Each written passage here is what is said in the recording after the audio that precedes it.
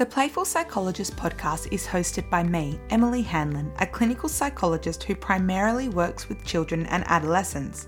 This podcast has been designed to offer support to new psychologists who may feel as though they are drowning in uncertainty. It has also been designed to inform and educate parents and teachers on all things child development. Along with some special guests, I explore different aspects of child development, including developmental disorders and emotional regulation, while also advocating for those who may be falling through the cracks in our current system.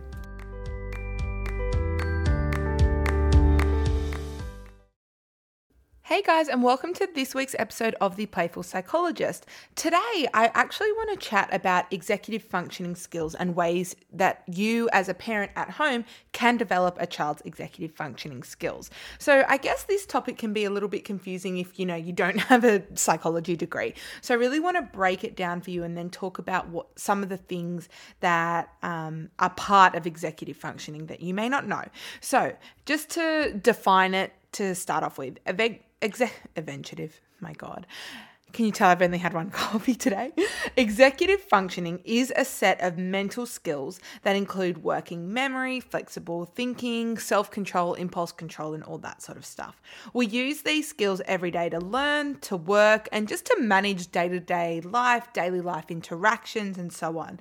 So when you have trouble with executive functioning, it can make it really hard to focus, follow directions, handle your emotions, and regulate your emotions effectively, and a lot of other things. So kids with ADHD and autism often have quite poor executive functioning skills. Does that mean that they are always going to have poor skills in this area? No, it just means they need a little bit of help organizing those thoughts. So if we do look at executive skills a little bit more, we can see that they refer to those like brain-based cognitive processes that help us regulate our emotions and our behavior, help us make proper decisions and kind of set and achieve goals. So I often like to say sometimes when kids don't have good executive functioning skills, they don't take that second to think before they act. They don't have that filter that stops them from doing something that perhaps they know they shouldn't do. But then other things that are involved in executive functioning include, planning and organizing homework tasks or assignments or monitoring your own performance and being able to regulate based on what you see and your impulses and all that sort of thing. So again, like kids with weaker executive functioning skills tend to be a little bit more disorganized, a little bit more forgetful, have trouble, getting organized for a task, doing tasks on time. They do get distracted a little easily and they may become really frustrated when routines are changed because, it took them kind of so long to get used to that routine to begin with. So there are 12 skills that are associated with executive functioning, and I want to go through them and break them down a little bit more for you and, define them. So if we look at the first one is emotional control, and that refers to our ability to manage emotions in order to achieve goals, complete tasks, and control our behavior. So kids that have good emotional control will be able to bounce back from disappointment or bounce back from a small failure or a small setback in a short amount of time. So I guess emotional control is linked to resilience. And this also refers to anxiety. So a child can be anxious, but if they're able to bounce back from an episode of anxiety, they have good emotional control. A child with anxiety can still have good emotional control. They don't it's not one or the other. You can have both. The next one is flexibility. So this is, how we spoke about previously, when plans change or routines change. Kids with good flexibility as an executive functioning skill are able to, face those obstacles, setbacks or changes and kind of adapt to what they're then asked to do. So young kids with good flexibility are able to adjust to a change in plans without major meltdowns or distress or anything. But a high school student, if we're looking at the different ages, may be able to accept, a different job when their first choice isn't available, or changes in what parents expect of them, or changes in, curfew and that sort of thing. If they've got good flexibility, they're okay with those changes. So the third executive functioning skill is all about goal-directed persistence. So that means that if someone has this skill, they have the capacity to set a goal, follow through, make a plan and follow through with that plan to complete the goal and achieve the goal. They're not put off or distracted by other things. They're not distracted by other people with similar goals and competing with them. It's just getting their goal done. So this could be like earning pocket money and saving to buy something. It could be, getting access to the prize box in the classroom, those sorts of things. Then we've got metacognition. So this is the ability to stand back and just take a bit of like a bird's eye perspective of the situation and yourself in the situation. So it's kind of, in other words, an ability to look at how you may problem solve in a situation. So again, taking that step back to really look at how you're doing or how did you do or what could have been done differently. So younger kids can like change their behavior in response to feedback from an adult. That would be a good example of strong metacognition. And for a teenager, this would be like monitoring or critiquing performance in an assessment or a sports game, and just like taking that on board as, constructive criticism rather than negative self-talk. And I think that's an important distinction. Then we've got organization. So this is obviously just maintaining systems that help you keep track of information or materials. So this may be like the use of a diary or like visual schedule reminders to put toys away, setting alarms in your phone. Anything that any child or teen uses to remain organized is a good example of this skill. It doesn't matter what it is as long as it works for them. And that kind of goes hand in hand with the next one, which is like planning. So this is just your ability to look ahead to reach a goal and create like a little bit of a plan to complete a task. So for example, if your child has like an essay or a story to write, it's all about like, okay, the first step is I need to think about what the story is going to be about, write a bit of a plan, do a bit of research, and then write it, edit it, finish it. That would be them planning. And, with a little bit of help from parents, that's totally fine as long as the child themselves is kind of taking the reins and trying to, do most of the work there. It's all about how they formulate a plan to get a job done or to get an assignment done or just to achieve a goal of any sort. The next one that I want to talk about is response inhibition. So this is just, like I said before, some kids with poor executive functioning skills don't have this. And this is the capacity to think before you do and to understand that there may be consequences for your actions. And this is where a lot of kids with autism and ADHD struggle, impulse control in other words. So kids with good response inhibition have the ability to kind of jump up and say something out of turn or have the ability to resist doing or saying something that may get them into trouble because they take that second or that moment to evaluate how their actions might impact a situation.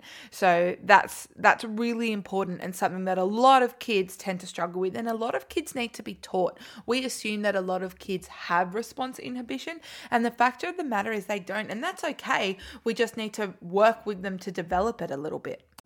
Okay, so the next skill is stress tolerance. So obviously this is linked to resilience as well. And this is just a child's ability to kind of thrive in a stressful situation and manage the uncertainty or any change or any performance demand. So even if it's like having to give a speech in front of the class or having to do an exam, they get stressed, and that's okay. And they might get a little bit anxious, but they're able to, push through and thrive because of it. So I guess in this case, the stress just gives them the push they need to get over the line rather than becoming debilitating for them. So we generally we talk about this, I guess, when it comes to adults and teenagers, but it is something that is really important for kids as well. Then we've got sustained attention. So this is the capacity to, just maintain attention in a task, whether that be at home or at school, without distractibility, without too much fatigue, without getting bored and all of that sort of stuff. Now, this can be really challenging for younger kids. So an example for a younger child, like a really small child, may be their ability to complete a quick chore with a bit of supervision, but not, walking away and doing something else in the middle of completing that 5-minute chore. That would be a good example of sustained attention. For teenagers, this may be their ability to just sit down, do their homework with a couple of short breaks for a couple of hours, but not getting overly distracted by like social media or what's happening outside and so on. Okay, so we've got 3 more before we move on a bit. So then we've got task initiation. So this refers to like a child or teenager's ability to start a project without too much procrastination and just getting it done in a timely manner.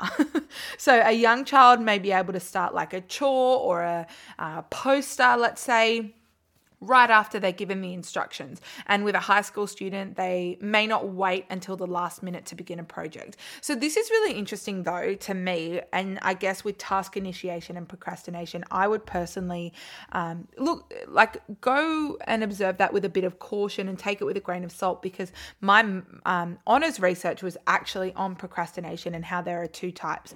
So to break it down quickly, you've got passive procrastination and active procrastination. Passive procrastination is more like just putting it off because you're like stressed about it and all that sort of thing. Whereas active procrastination is putting it off to just the right amount of time that you need to get that push to get it done and get over the finish line. I personally am an active procrastinator.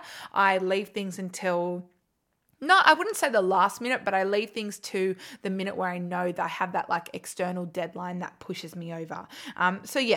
Just because you're an active procrastinator does not mean you don't have good time management, whereas passive procrastination is more associated with poor time management. And if you are a passive procrastinator, that would be more indicative of, I guess, like just a poorer skill in that regard. So yeah, just important to keep in mind. And the final one I wanted to talk to you guys about is working memory. So working memory is our ability to hold information in our memory while we perform a complex task. So obviously, this incorporates like the past learning or experience and then applying that to a situation at hand or a project in the future. So for example, in a really young child, this may be doing a 1 or 2 or even 3-step direction, whereas with teens and older kids, it may be to remember like what the rules are in this class versus what the rules are in another class, or it may be applying a math formula that you learnt 2 weeks ago to a question that you have in your exam today. So they're the 12 executive skills that I think fall under the umbrella of executive functioning, and I like to break them down because it's not something that I think, unless you research, you don't really come across it. Now, a few months ago, when was it? Actually, it was a year ago. How crazy. I asked this awesome person from New York, Alexandra Finkel, to write me a blog post which talked about 4 ways to help develop strong executive functioning skills. Now, she works for this company in New York called Kind Minds Therapy, and I'm going to link her social media and the website and everything to this blog post to this podcast so that you can follow up on that. But it's really, really cool. So she's come up with 4 ways to build these skills in kids. She writes that obviously there are many ways to build executive functioning skills at home, but these are 4 that she's spoken about. So I'm going to share them with you now. So number 1, she said that you could set up a dedicated workspace. So having a workspace that a child can rely on to complete assignments, do independent work, read, or plan makes a really big difference when a child, when you're trying to set a child up for success. So when children need to decide where they will work and don't know where the materials are and all of that, it can create a bit of like unnecessary stress and distraction before, the child has even thought about starting an assignment. So by eliminating the need to determine where the work will be done or where the supplies are and all of that, you've just set them up for prior success. So you've like created that learning to learn environment, which I think is really important. So Alexandra shares that some of the things that you may want to consider when setting up a workspace are like, what's the best space in my home that's quiet? What materials will they need? Like pens, paper, that sort of things. Like, is the internet connection good there?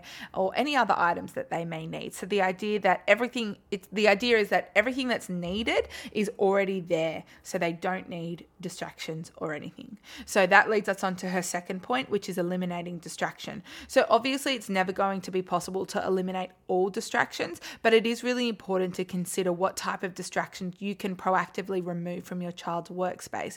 So examples here may include choosing a space that's secluded from other family members, ensuring that they can't hear the TV or they can't hear you on the phone, removing items from the space that may distract your child, so like a fidget spinner or the iPad and that sort of thing, and just removing those things from the desk.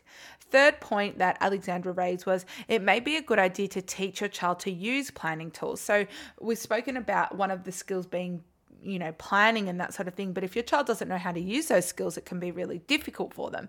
So using planning tools can help our children prepare and develop long-term planning skills, and then generalize that to other environments and not just when we're talking about homework. And there are so many options available online, and like even local shops like Officeworks and that sort of thing. So you can choose whatever you need. It can be like a magnetic board, a diary, anything like that. The whole goal is to help your child have a predictable way to break down big assignments into smaller, more manageable tasks. I guess in other words, we're looking at creating SMART goals for assignments. And you can model that process for your child by choosing a large project and thinking out loud how you may break it into smaller steps, writing down each step, thinking about how long you think it'll take, recording when you're doing it, and that sort of thing. And by showing them and modeling that, they're probably better able to understand how the process will work. And finally, Alexandra talks about creating a calm down corner.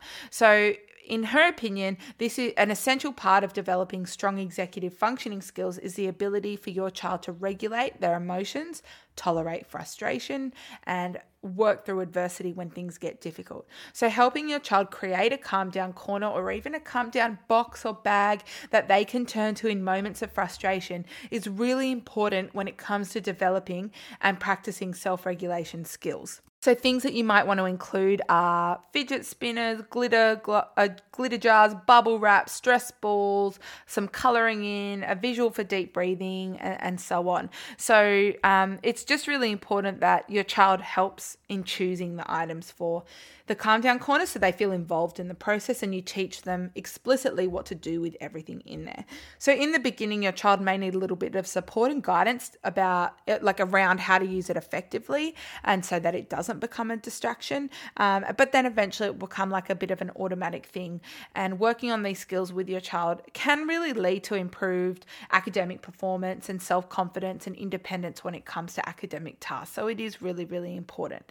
And yeah, I guess it's just really important to develop strong executive functioning skills, because that will help your child develop their lifelong skills that, like I said, can be used, yes, in the classroom and at home, but generalizing them, when they're older to the workplace and beyond, and even in their social relationships and so on.